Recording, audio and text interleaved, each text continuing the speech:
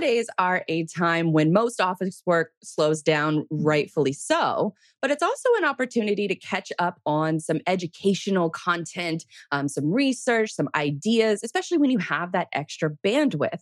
But where should you be focusing that extra bandwidth? And more importantly, how can you avoid some of the increasing amount of educational scams that are out there? Welcome into another episode of Cyberly. I'm your host, Blythe Brimley. But on the show, we cover B2B marketing, the attention economy, and how it all fits into the world of logistics. And on today's episode, we are talking about how we should treat SEO in 2022. We're talking about what freight brokers should focus on and how to avoid those potential scams with Ben Kowalski. He's of Freight 360 fame. And we're also going to be featuring some supply chain episodes from Odd Lots that maybe you would like to listen to over the holiday break. But our first topic, Christmas came a little early for this Jaguars fan because Urban Meyer and the toxic leadership of that coach is out. Sorry, I had to sneak that first one in. But our first real topic for today is how we should treat SEO in 2022. Because SEO and freight is sort of thought of as a forward-thinking marketing strategy. And it feels a little weird to be saying that because SEO as a concept has been around since the 90s. It took on mass adoption around the 2000s. But SEO, before I lose a lot of you who maybe not fully aware of what this sort of tactic and strategy is, SEO stands for search engine optimization. And it's essentially what you're doing is you are programming your site from a content perspective and from a tech perspective on hopefully targeting content that your users or prospective users are targeting on those search engines. So if you put yourself in the mind of your customer, what problems are they experiencing? What are they going to Google to type in to Google to search for a solution to that problem? And does that content fit into what your company, your service, your product, what type of product or service does that solve for that potential prospect that's coming to your site? But it doesn't just stop there. There's a lot of tech angles that can happen with SEO as much as it is involved on the content side. So people typically think of SEO when it comes to blog content, YouTube content, even images to an extent, but it's just as technical as it is on the content side of things. So when it comes to both of those sides of the coin of SEO, it can sound a little complicated, which is why my stance on SEO is that it should not be your only strategy. And the reason I bring this up is because it's proposal season. You're seeing a lot of insight. You're seeing a lot of back and forth between prospective clients, current clients on what's working and what's not working, what they've tried in the past and what they're currently or what they want to try in the future. So the topic of SEO is brought up. And I'm privy to some other agencies that are submitting these types of bids and these types of proposals. And what typically happens is these SEO or these marketing agencies, maybe they don't specialize in SEO because what they're sending over is they're sending over keyword phrases and they're sending over the estimated volume for that search engine phrase. So the estimated volume is the amount of times that particular phrase is being searched online. Now, little do these guys know, especially if the agency doesn't specialize in SEO, that there are some common misconceptions when it comes to these phrases versus their keyword volume. And there was a recent thread that caught my eye from the CMO over at Ahrefs, which is an SEO. It's sort of a tool that helps your SEO strategy, all encompassing. So your backlinks, the keywords you're trying to rank for, the volume, the research portion. So all of these different factors, all factor into SEO. But he had a thread of the common misconceptions, and I'm going to run through them really quick. Search volume numbers are annual averages. So say you're looking for Christmas shipping suppliers in the month of November, you might see an estimated monthly volume of 30,000 searches a month. But those averages are based on annual averages. So they're not based on maybe all of those searches being conducted in the month of November. That is an annual average, not a monthly average. Not all searches, next one on the list is not all searches result in clicks. Have you ever searched for something on Google and then you found the answer right on Google? You didn't even have to click through the article. So that's another thing to keep in mind. Also, advertisers might steal your clicks. If there's a particular highly competitive keyword, you can just skip all of the other organic results and you can just pay for that first to five results on Google are usually paid. So that's another one to keep in mind. And then also search volume numbers aren't particularly accurate. And the reason that they aren't particularly accurate is because Google collects all of that information and they only want to share it with themselves because they're trying to sell advertising against it. So when they're trying to sell advertising keywords, they don't necessarily share that data. They absolutely don't share that data with any other tools like a Ahrefs, like a SEMrush. So some of these other tools that are out there that can tell you, oh, this is the volume of searches, you really don't know because Google keeps that information very close to the chest. And then the last one that he said is that higher keyword search volume does not equal more traffic. The reality is that if you're trying to rank for a specific keyword, a lot of companies will take that approach that they'll see that keyword. And then what they'll do is they'll write one blog article that's 500 words in length. And then they wonder 6 months from now, why am I not ranking for this keyword phrase yet? Well, Google doesn't really know that you're covering that in depth. And so that's why you're not ranking for that keyword. So it's a bunch of different sort of philosophies and strategies and tactics around modern day SEO. But how should Freight think about this in 2022 and beyond? And that's what I'm going to cover now, because from my perspective, the overall tips to approach SEO in Freight, it shouldn't be your only strategy, but it can be a limited strategy that you implement now with a minimal investment that can have long-term value. So knowing the difference between high intent searches and low intent searches is probably the number one tip that I can give you. Let's throw this image up. That is the SEMrush tool that helps to identify high intent searches versus low intent searches. So using this as an example, I searched for trucking carriers in SEMrush. And you'll notice on this list, RNL carriers are ranking for that keyword, but it probably has a navigational intent. So someone looking for directions to that facility. But bicycle carriers for trucks probably has a transactional intent. So ideally, you want to attack the search engine phrases that have high intent, like the transactional example. Now, another approach that I can give you is being informational. So maybe you have a TMS that you are offering up or a TMS partnership. Even a freight broker course to that example. Those are all high intent searches.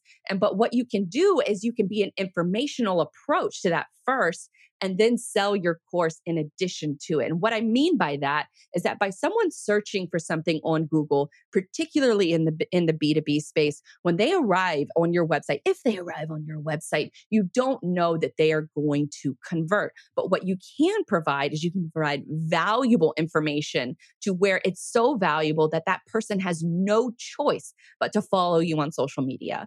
And so when they follow your company, maybe they follow you as a person, then that gives you an opportunity to continue showing your informational value to that prospect so that they eventually become a transactional customer with you. So that's a good example of keeping in mind as far as what you want to target between high intent and low intent searches.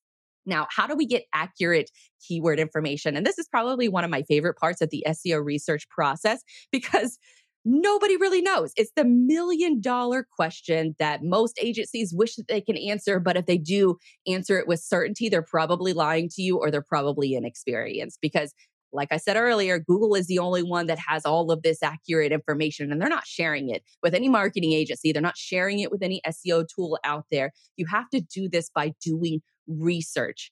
And since there isn't a real way to know, you have to do some of that research manually. Now, one trick that I use is Google's autofill on private mode.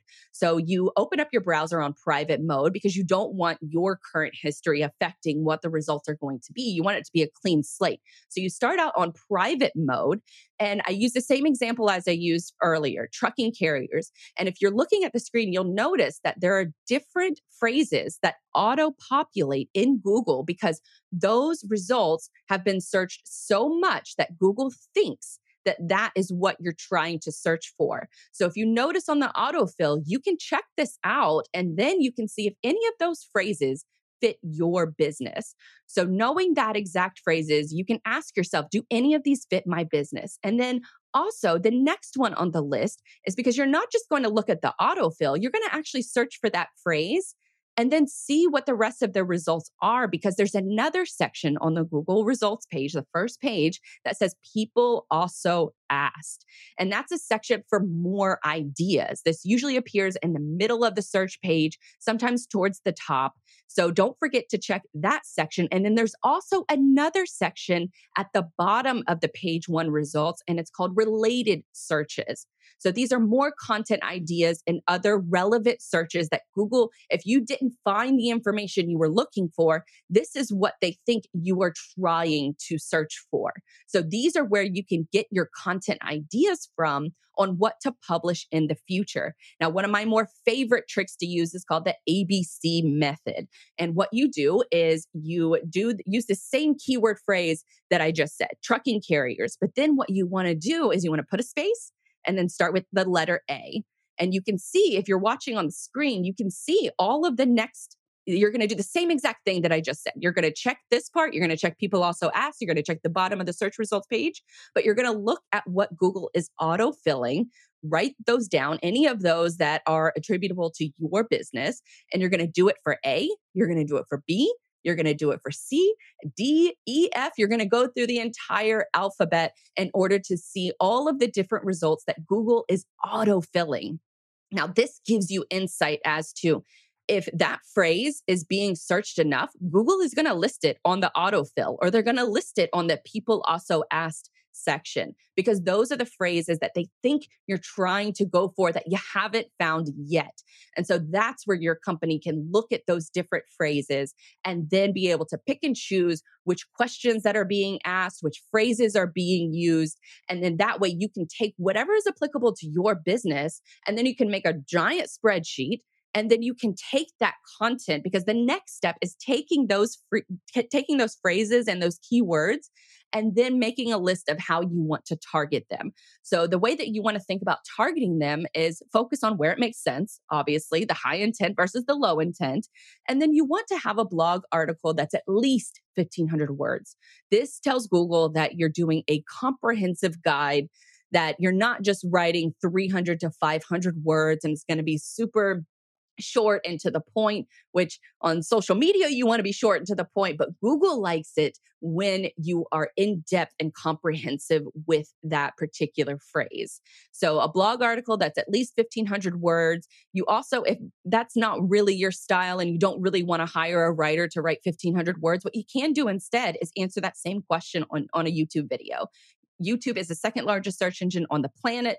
And so coming at it from that perspective, you can create a video that covers that same exact topic. That video is going to rank higher in the search engine results than the rest of written content, because Google owns YouTube. So they want to be able to showcase their different product offerings and their different showcases for those different phrases. So thinking about it from a YouTube perspective, if you make a one take video, you hit record on your phone, you cover the topic in depth, then you hit end, you upload it directly to YouTube. Then you can take that video and you can send it to a transcription service. You can send it to a blogger to just type out exactly what you said in your video. And that's your blog article. So it creates less work on your part in order to figure out some of the stuff that you can outsource. But some of this other parts of SEO, you need to be able to choose where you're going to battle. And sometimes, in my opinion, it's both. You need to be on YouTube and blog articles. But then you can also take the approach of, this is what I've personally done, is I do my keyword research. I write the blog articles. I post them to the site. And then after about 6 or 8 months, I see which ones are performing well. Which ones are performing well, probably choose a half a dozen of them and then make a YouTube video from them. So then that way I can hit from both angles, the people that learn visually and the people that learn by the written word. So both of those things are highly, highly valuable as far as taking those phrases into the next step. Now, the final tip that I will give you is Google Search Console. It is the free, it's a free tool. It's one of the best SEO tools that you can add as far as your website is concerned. You integrate it by connecting Google Search Console onto your DNS settings. If you don't know what any of that phrase means, just send it to your developer and they should be able to take care of it for you. But your site absolutely should be verified in Google Search Console. I cannot stress that enough, because when you check Google Search Console, it will tell you what is resonating with users, how your site is showing up in search. Are you getting high impressions but a low click through rate? Is one article that could be just tweaked a little bit in order to take advantage of a higher click through rate, because you're getting 40,000 impressions on an article, but nobody's clicking through. So knowing that kind of insight can help you take advantage of the low hanging keyword research, or the low hanging keyword fruit is probably a better way to put it, to see how Google thinks your site is covering a particular topic. And then also if users are finding it useful enough to see your search engine result and then click on it, because that is part of the journey, is that you want to do this research, you want to solve problems for your audience, and you want to create a resource on your website so then that way people can either follow you or they can become a partner with you.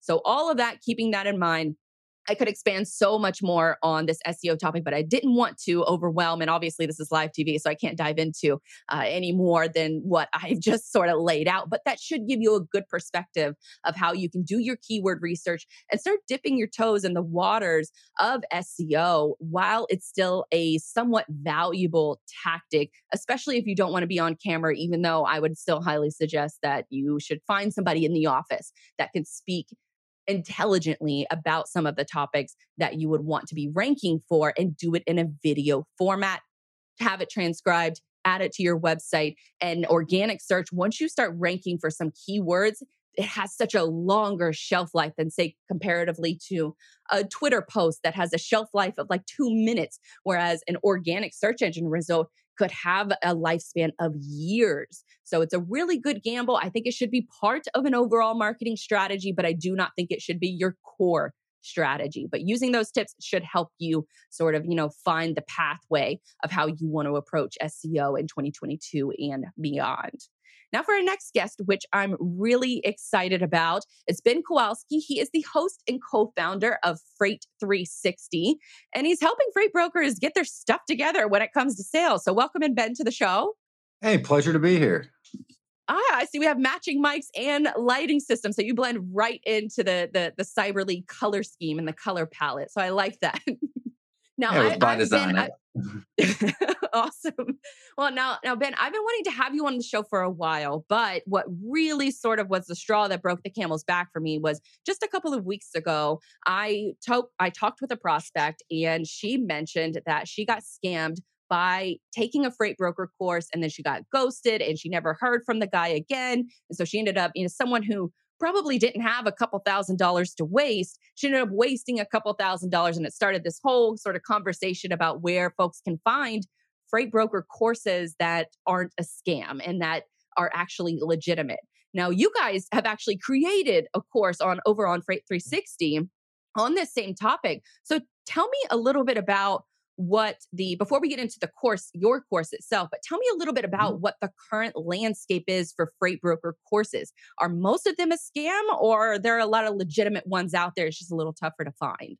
I would say the overwhelming majority are, and I don't want to use the word scam because I don't want to speak to that many general things that I haven't been able to dig into, but I would say there's probably 2 or 3 that we've come across that are reputable, that we feel get you the information you need to actually take some of the next steps.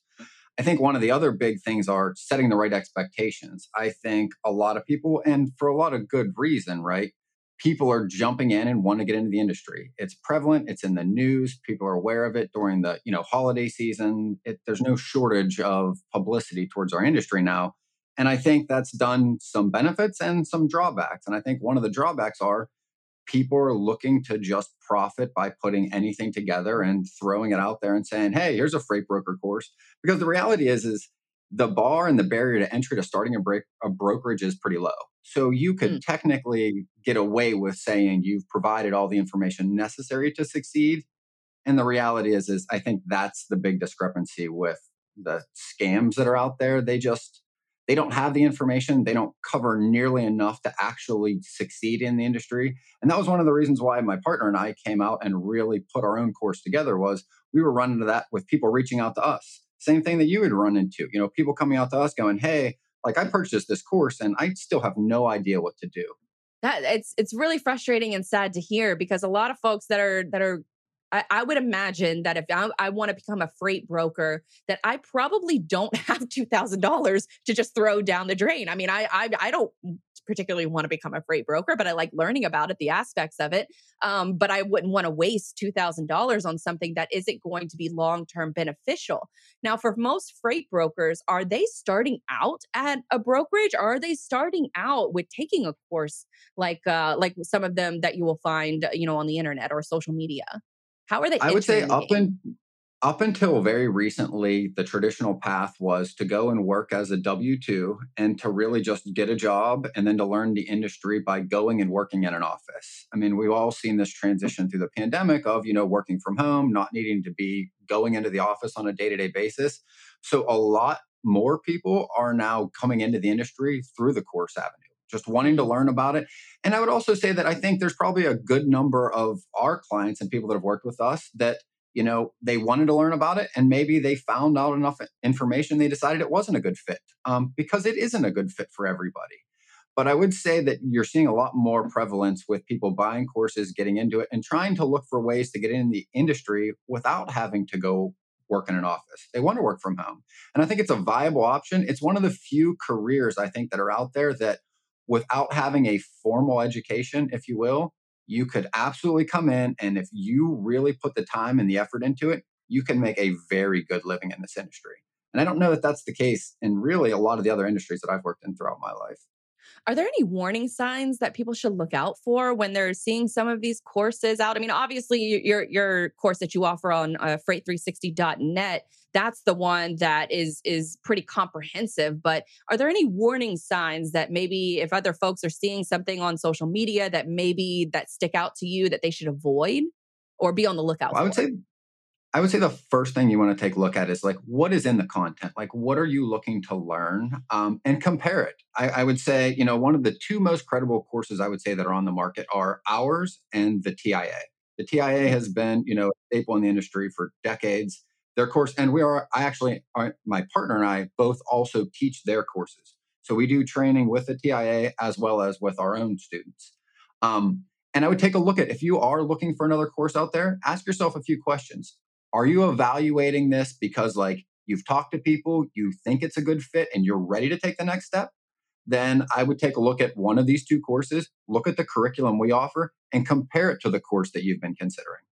The other thing I would say is maybe you're at an earlier stage and you're not sure if this is a good fit, but you want to learn more. We put a ton of free content out on our website for this very reason. And back to what you were talking on earlier, I mean, a lot of that stuff we do intentionally for SEO, but also almost everything that is in our course is covered in another video. It's covered in a podcast. It's covered in a blog. So if you are at this stage where you're not sure if this is the right fit, but you're maybe about ready to take a jump and buy a course, take a look. We put all this out there for this very reason. So you can get the information and you can make an informed decision before you purchase. We want people to be able to kind of be at that, decision where they know it's a good fit before they kind of jump into our course or even coach with us. So that's why we put a lot of that stuff out there free to the market and for everybody to help evaluate I the other love options that. out there. Yeah, because I mean, from especially from an educational standpoint, you want people to trust that they're coming to you for the right reasons. And while they could, theoretically go and search all of your content and try to watch it in order, at least with a course, you'll be able to watch it in the order that you're meant to watch it. And then from there, it's a much easier of a learning experience versus just trying to find a bunch of different content and hope that you're watching it in the right order. So you're putting it out there for educational reasons, but then also you have it in a nice laid out format, which is perfect for courses. I think you hit the nail on the head with as far as like looking for the reputable educational opportunities, because I think that's what the biggest question is right now. Now, as far as your career, let's back it up a little. How did you get into the world Mhm. of freight, and how did you find yourself, at a point where you wanted to start teaching other people to join the industry?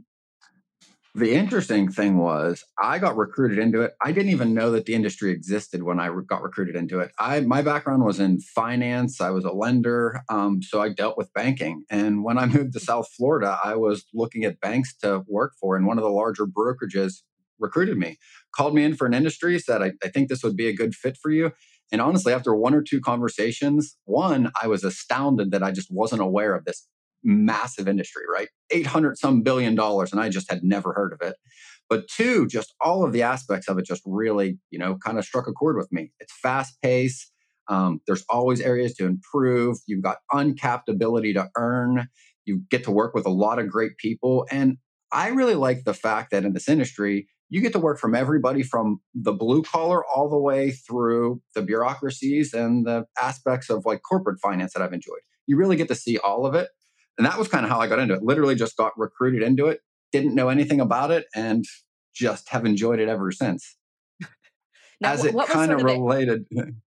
No, go ahead. I was going to say, well, what's the catalyst that made you say, okay, well, I want to start creating content around this. I want to start a podcast, which your podcast is great, by the way. I got it linked in the show notes of where you can find it. But it's one of my go-tos, especially when it comes to the sales side of things that I just don't get exposed to enough. But with your podcast, why did you want to start a podcast?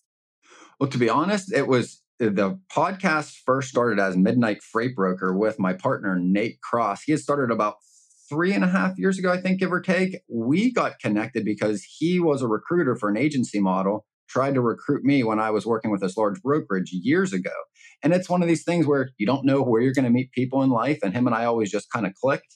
And as things transitioned into the pandemic, him and I were both looking for things where we could talk a little bit more about freight and a lot of the things you were talking about. There's a lot of disinformation in the industry. There's not a lot of communication between parties, not a lot of communication between carriers and brokers in some ways, and carriers and shippers, and how any of this operates. And Nate and I just always clicked, and we just felt, hey, why don't we take what him and I talked about together, and we're able to help the people around us in the offices we worked and whatnot, and really just kind of put this out there for everybody. So it was something that we enjoyed. We always liked talking about. And, the more we did it, the more the kind of listenership grew, the audience grew, people reached out for more, and it kind of grew organically into what it is now. Started out exactly as that, putting out good content and stuff that we just thought was going to be valuable to people in our industry that we worked amongst.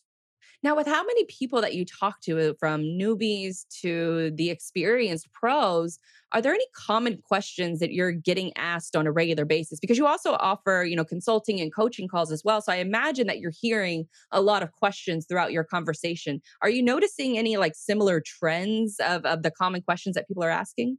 Absolutely. I mean, so the most common question we get from the brokers and brokerages we worked with that are already in business, right? I would say the biggest issue that we work on with our clients is like, well, how do you grow? Which is the first thing that everybody wants. But it's how do you get there, right? Because most brokerages have the same bottleneck, which is they've got a lot of business, they're running, they're profitable, but they don't have enough time. They don't have enough time to bring on the next person, then to be able to delegate some things off their plate. And it's always just trying to manage the capacity of the actual broker, right? How many customers they're talking to? Are they getting enough trucks? So that's, I would say, the biggest growing pain that we work on with brokers that are probably in existence is how do they get to the next step? How do they scale up to the next level that they want to be? Whether it's, 5 to 10 million or 25 to 30 million, wherever that is, it's the same process. And we work through that with them. Would say the How can biggest question. Go ahead. Oh, no, go ahead. What's the biggest question? I was going to say the other large question that we get from newbies is just really what it's like. And I would say that the one thing that I really try to get across and that Nate and I try to talk a lot about in our podcast, it's one of the things I feel like we say over and over again, is that this is a simple industry, but it's not easy, right? It's Mm. difficult and you're going to deal with a lot of rejection, right? And if you want to go and start a career and build your own book, setting the right expectation up front and getting people to understand that like you're going to be told no or hung up on somewhere between 60 and 80 times a day. And it's going to be for a few months, but the payoff is large if you're willing to put yourself through that. I mean, God, I cannot imagine making 60 to 80 phone calls a day. So bless y'all that are out here who are doing that. But how can marketing departments or even like one person marketing teams, which is what most brokerages are lucky to Mhm. have, how can marketing help, these new brokers that are entering the space or even established brokers? I think marketing plays a very important role because we all know the economy we live in. I mean, you could talk about it every week on your show, right? The digital aspect of it. When we have somebody reach out to us now, it's not even like it was 5 years ago. Like we expect there to be an online presence. We expect to be able to go and to verify the person that reaches out to us is who they say they are. But there's also this intangible, I think, of like, what is the feel you get when you go to this company's digital place of business, right? It's not the physical, it's not what the building looks like so much anymore. It's what is the presence? What are they doing out there in the market? What are their advantages? What are they doing? What are they like? And I think that's one of the things that really helps support the sales team, as well as just having additional resources when they're going and they're following up to be able to provide the things that they're being asked for. So things like blog articles, maybe even videos, Mhm. content resources that maybe marketers should be focusing their energy on, so that the freight team or the sales team can have more chances to sell. I guess maybe to a more targeted market. And then my next question is, well, how are they reaching that targeted market? Are sales teams is it just strictly cold calls, or are there cold emails? What does that process look like for somebody who is just starting out as a freight broker? I would say what we advise is it's predominantly phone calls that are moving the needle, right? So you need to have the human interaction to be able to, because all sales is at the end of the day is a transference of emotion, right? We're on the phone, we're trying to build enough trust and credibility that the person we're speaking to believes that we're going to follow through with what we said we would, right? I mean, it's as simple as that. So it's very hard to move that emotional needle or to build trust through written text, but Mhm. written text provides a very good, it's another tool in your quiver, or in your arsenal, that is going to help you get to that phone call, right? And especially with the pandemic, when everybody went to go work from home or people shifted back and forth from being in their office to working on a loading dock, the phone lines that we all depended on to prospect prior to the pandemic kind of went out the window, where Mm. lots of companies are working off their cell phones, or people don't have landlines at their house and they're moving back and forth from working from home to working in the office. So I've seen email become way more effective in the past year or two since the pandemic started, than it has ever been in the industry. And I think the primary function that we advise it's used for is, don't try to close a customer on an email, but it is a great way to get in front of a customer and to get them onto the phone. Then do what you can on the phone to try to move that needle, build trust. And then you mix in some texts and you mix in emails with it. So you have other things. I wouldn't say it's in any way strictly verbal on the phone, but mixing those things together helps you get a little more effective at getting people on the phone. Does that make sense? How are you? It does definitely, because I think that especially if people are working from their mobile phones, then you probably need to make it short and to the point. Don't write out these 1,000-word emails where people just. I feel like the email inbox is already so overloaded that if you're prospecting, I feel it would probably be much better of a success rate if you're just quick and to the point. But what about as far as like leads itself? How are brokers finding the leads? Is it just simply a book of cold leads that the sales team has looked at before and then just didn't want to touch, or are they finding I guess email lists to buy online, or how are they finding the leads to begin with? So, on the first point I wanted to cover on what you said in regards to the emails, the one thing I would absolutely get across is, if you are sending emails to a prospect, it should be no more than 3 to 5 statements, sentences, Hmm. no more than that, maybe even 2 to 3. Because to your point, these paragraphs that are all about us, that we want to tell them everything that we know and what we're great at, right? They're not, no one's reading those. Like, no one's going to sit there and spend 10 minutes in the middle of their day reading an email about how great we are that we wanted to tell them about us, right? It needs to matter to them. So keep that in mind when you're composing these emails. Now, as it relates to leads, right? The one thing that I also love about this industry is just about everything, right? Everything that I can see in your shot and everything that's behind me got to where it was at some point on a truck, right? So whether you're walking through a grocery store, whether you're Christmas shopping, or whether you're literally just walking down the street, there are tons of things that you can prospect. And why I Hmm. point that out is, I think one of the more interesting ways to go about finding leads is to start with what interests you, right? And transportation, there is no shortage of finding prospects. So let's say your hobby, I don't know, maybe you're a hockey fan, right? You can find every supplier of every piece of hockey equipment and then prospect them. Because guess what? Mm. That's something you're interested in talking about. You can talk to that person who, by the way, his livelihood is selling hockey equipment. Think about how much easier it is to build rapport and trust with somebody when you both have that shared interest, right? So one of the things we absolutely advise is like start with what interests you. If cooking's a hobby, if there's a sports team, if you are a country music fan, like you can do shipping for venues, you can do shipping for the products that are going to do that. Anything that interests you, there is a prospect that you can find. That's where I would start there. The other I kind love of that tip. categories are, and if you're working with like a larger brokerage or even a smaller mid-sized brokerage or even a small brokerage, you should probably have a pool of leads. And these are great for your new reps, the people getting into the industry. They're going to make a lot of mistakes. We all do when we learn. So you want these people to be able to call through leads that are maybe, I don't want to say less valuable, but ones that it's not that big of a deal. If you make a mistake, you hang up and you move to the next one. Low risk, right?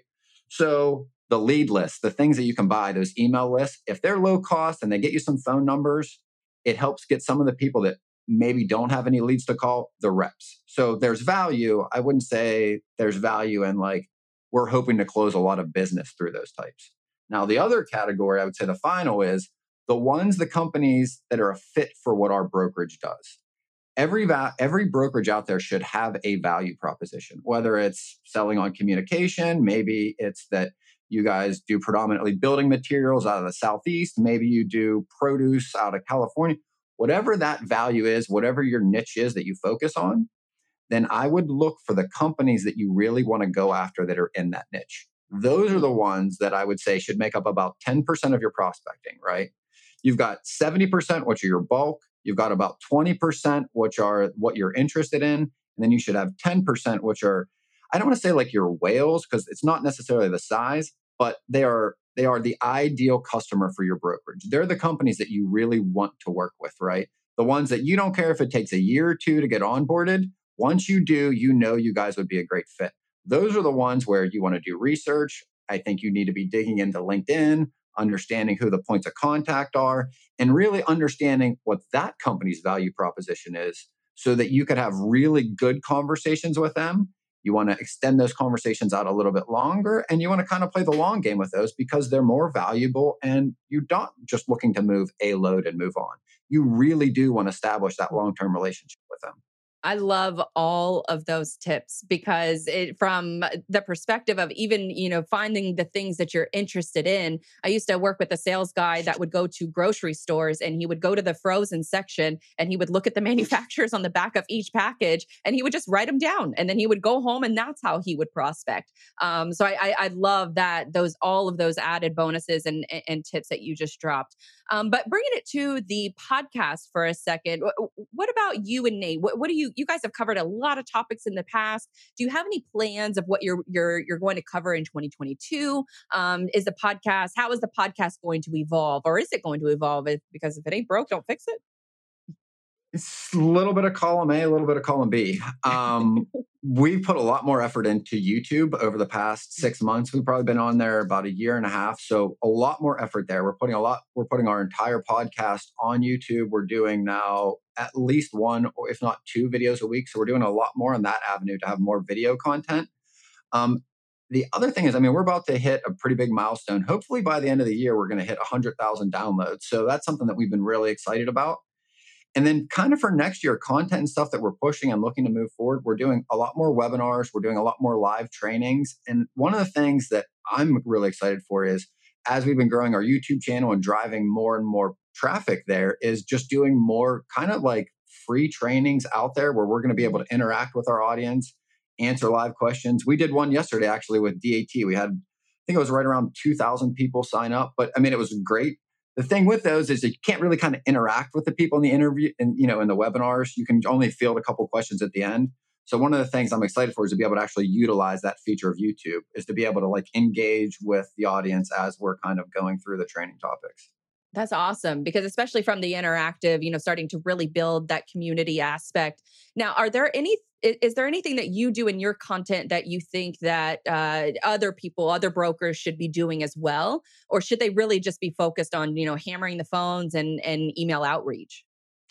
I think you need to have a presence. I think you should be out there covering all the things that you've kind of gone through, even just in the 15 minutes before you kind of brought me on. I think SEO is a big portion of that, right? Because people are looking to verify, even if you are reaching out, you need to have this other avenue. And I think that's really important that you're out there, that you have a presence.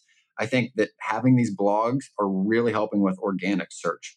Because again, regardless of how you contact or the prospect reaches out to you, it's valuable also moving forward that they know you're involved in the industry, that they know you're on top of these things, right? This also helps handle some objections that you might not ever have to deal with because you have this content out there, right? Like ethics, credibility in industry, what to do when things go wrong. These articles on your website that your customers can read help answer the questions that are really in the back of their mind anyway, right? And I think that's absolutely valuable.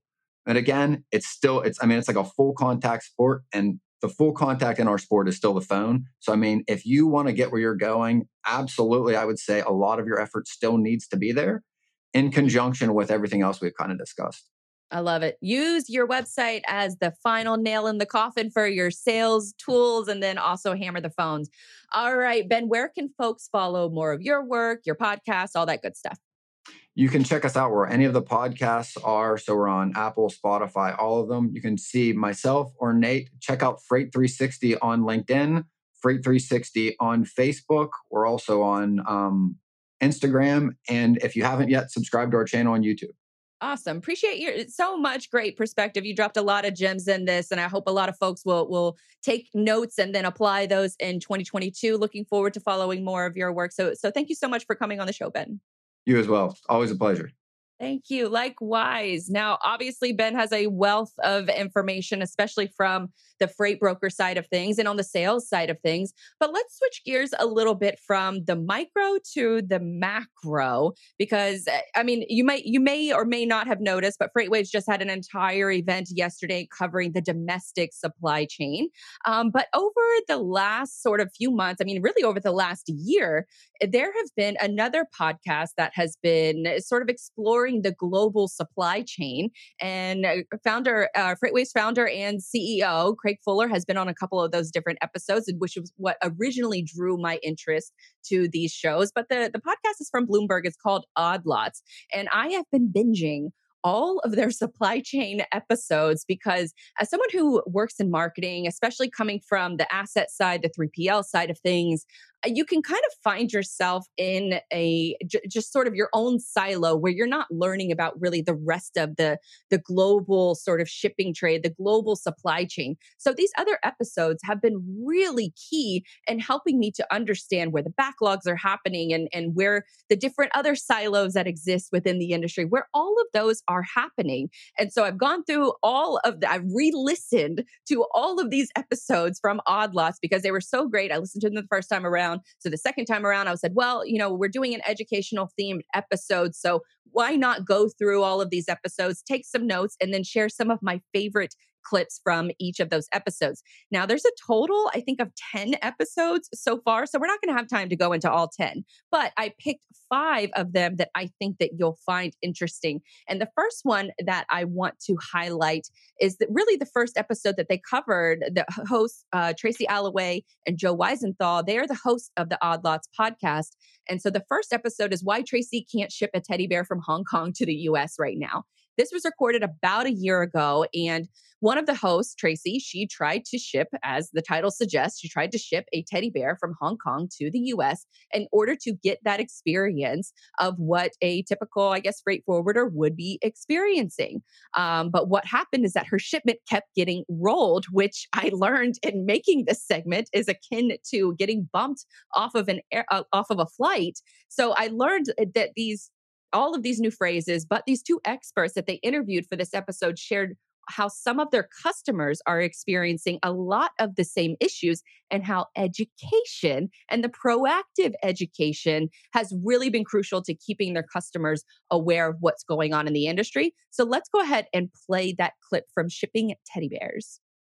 My main question is, when you're talking to your clients now, what sort of preparations are they making for the future, and how creative are they being when it comes to actually transporting stuff? Because, for instance, we talked about maybe trying to ship the teddy bear out of China. Eventually, we decided against that because Bloomberg doesn't actually have an export license, and I didn't want to get my entire company in trouble for the purposes of, a stunt journalism article. But is that the kind of stuff you're seeing now? Like, are people just going to lengths or to routes that they wouldn't normally do? Yeah, we're seeing all of the above, right? Some clients that are adjusting well and are understand what's going on and working on a practical ways to deal with it, to set expectations properly with their customers. And then there's others, right, that are like the deer in the headlights, right? That what do you mean? Why can't this happen?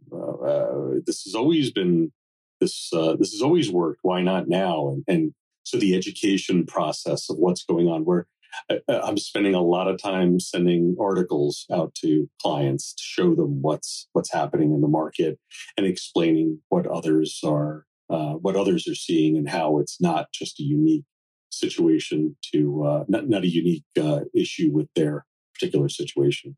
See, I think that clip is key because it shows the power of educating your audience. And if you have these resources, being proactive about sharing them with your customers and prospective audience, whether through an email or using your website, social media, all of those good things. Now, the next clip that I want to play is titled How the World's Companies Wound Up in a Deepening Supply Chain Nightmare. Now, the person who is being interviewed is Ryan Peterson, who you might remember a few episodes back. He went viral on Twitter for simply just going out to the ports and reporting on what problems he's seeing. He's the CEO of Flexport, so he was really proactive in getting out there and getting that firsthand information. But this next clip, he demonstrates his historical knowledge on maritime shipping. Let's go ahead and play that clip. I haven't even gotten into all the Viking English that still predominates in global trade. There's a lot of... Tell us some. The word for trucking is called drayage, which is, I guess, is that an old word for dragging something, like when you had horses dragging? Wow. You have a bill of lading. Yeah. That lading is an old English word for loading. And the bill of lading, course. This is to show you how ancient this industry is. Like, the bill of lading is a piece of paper that serves as title to the merchandise. By default in global trade, in this 2021, today, by default, that piece of paper needs to be flown across the ocean to be given to the new owner. So your container's going along slowly like this. Your piece of paper gets flown around, and then you need to present that at the port to be able to pick up your container. It's crazy. That is just a sample size of all of the knowledge that Ryan drops on that particular episode. And I've linked in the show notes. If you're listening on podcast version, you should be able to click that episode and another episode, because Ryan was so good that he was featured on another episode just recently of the Odd Lots podcast. So I've got both of those linked in the show notes, as well as all of the other ones that I'm mentioning during this segment. But the next one that I want to play is coming from Craig Fuller. And he talks about this episode as the trucking episode and why the industry is such a mess. It was recorded over the summer, and Craig goes into detailing how the nuances of buying and selling trucks right now as a depreciating asset versus the rest of the industry, where if you purchase an asset, it has a long-term value, where it's just the opposite in trucking. So let's go ahead and play that next clip. Yeah, so there's a used market.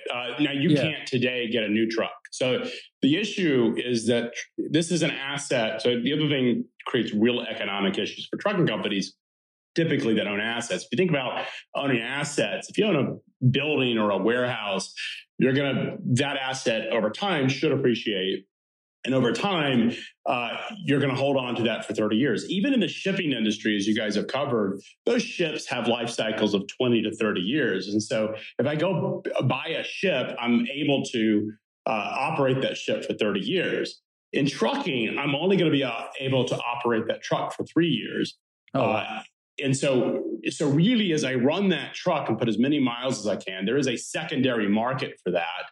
And so typically what happens is the larger fleets or the owner-operators that run nationwide will end up running the truck for 3 years. And after the 3-year cycle, they will end up selling it into a secondary market, which will end up going to more localized operations, port operators, people that don't have as strenuous sort of over-the-road long-haul demands. And so because of that, the trucking companies have to go out and buy new trucks every they're constantly buying new equipment. So you have this really big issue where that, trucks don't hold their value. So based on what cycle we're in terms of boom or bust, depends on how well they do. And so that's a pretty significant issue. But right now, used trucks have gone up about 40% in the last 3 months. So it's good if you own equipment and you can sell that equipment. If you have too many trucks and not enough drivers, you're doing quite well because your balance sheets have really, really improved.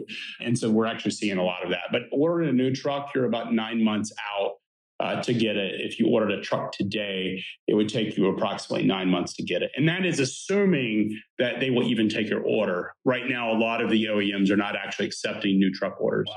So from the perspective of, we've talked about it from the shipping side of things or the customer really side of things. We've talked about it from the trucking side of things now. And we've also talked a little bit briefly about from the port side of things. Now, the final clip that I want to play is what the pandemic did to the US rail system. And I think the rail system often gets overlooked compared to other modes of transportation. I know it's one of my more weaker points when it comes to the educational awareness within the industry. But the first 6 months of intermodal traffic has moved more goods this year than any other previous year. And I think that can be surprising because I know of freight cargo, but I didn't know that there were different speed levels comparing to regular freight cargo and depending on the commodity that you're shipping via rail. So there's a lot of nuances to it when I didn't really think there were that many nuances to it. So let's play the final clip on the rail efficiency. Let's talk about, so right now we're just talking about this intermodal traffic, this container traffic. And I think we need to take a step back and look at rail's role in the kind of the overarching economy. And it's important to remember that rail is moving the goods economy, the tangible economy. So whether it's industrial products, whether it's agriculture products of all kinds, whether it's chemicals, whether it's automobiles, rail moves about 75% of finished automobiles, not to mention a very high percentage of a lot of the components that go into automotives during the manufacturing process. Of course, going back to the challenges we're seeing in the semiconductor area there, impacting that. And then intermodal covers at this point probably about half of rail traffic. That has changed over the years. Coal used to amount for approximately 25% of all rail traffic. I would say, societal shifts, market shifts have dramatically reduced that. But what we've grown in place of that is this explosive growth in consumer goods and container traffic. So railroads are managing all of those different types of products that they're moving through their pipelines at any given time. And those different types of products need to be moved at different levels of pace based on customer demand. So there are certain commodities that can move at a more measured pace, but your premium products, your intermodal traffic, your UPS traffic, UPS is the largest customer for the rail industry writ large. That stuff needs to move very quickly. And so railroads have designed their networks to allow for the staggering of different speed of traffic that's required to meet customers' needs. And so you hit on, the relatively limited number of major gateways that rail traffic needs to flow to. And I would say that's what we're primarily talking about, that traffic that, again, comes from the West Coast and needs to disperse in the middle of the country. And so you mentioned Chicago. We talked about Kansas City, Memphis, New Orleans, St. Louis. Those are the main ones that come to mind. I can tell you that our railroads have built out over the years very efficient systems that allow for a very speedy movement of goods from the West Coast into these gateways. And they're designed as such because those gateways are the ones that have the terminal capacity to sort, shift, and rebuild trains as needed, to hand off to the Eastern partners. Or, we're not even talking about the East Coast, but we have a similar situation, inverse situation coming from the East Coast going west or into the heartland as well. But I can tell you these networks have been designed in a very methodical and very intentional way to allow for a very efficient movement of interline traffic into the middle of the country where it can then get dispersed as needed. Now, I thought that clip was particularly interesting because the whole interview itself, they talk about how freight rail is the best in the world because it's privately owned and funded. So I thought that that was another interesting note coming from that episode. But it's a lot of really good insight. Like I said, I have linked to all of these different shows. It's sort of like a mini masterclass, or like a Cliff Notes version is probably the better way to put it, for all of the different modes of transportation, working with global supply chain, and just the overall impact of how each industry kind of works in a silo, and then how they work together or don't work together with other parts of the transportation process. So it's a lot of really good insight that I hope that you will take advantage of over this holiday break. Like I said, I've got them linked in the episode show notes, but it's really a historical and educational dive into both of those things. Now, as we close out the show, I just wanted to take a quick moment and wish all of you a very Merry Christmas, a Happy New Year. We will see y'all right back here on FreightWaves TV in 2022, every Thursday, 2 p.m. Thank you guys so much for all of the attention and love that you've given this show. We've got more of that to come in 2022. So once again, thank you. My name is Blythe Brumley with digitaldispatch.io, and you can follow all of my work via that website. Thanks again, and Merry Christmas.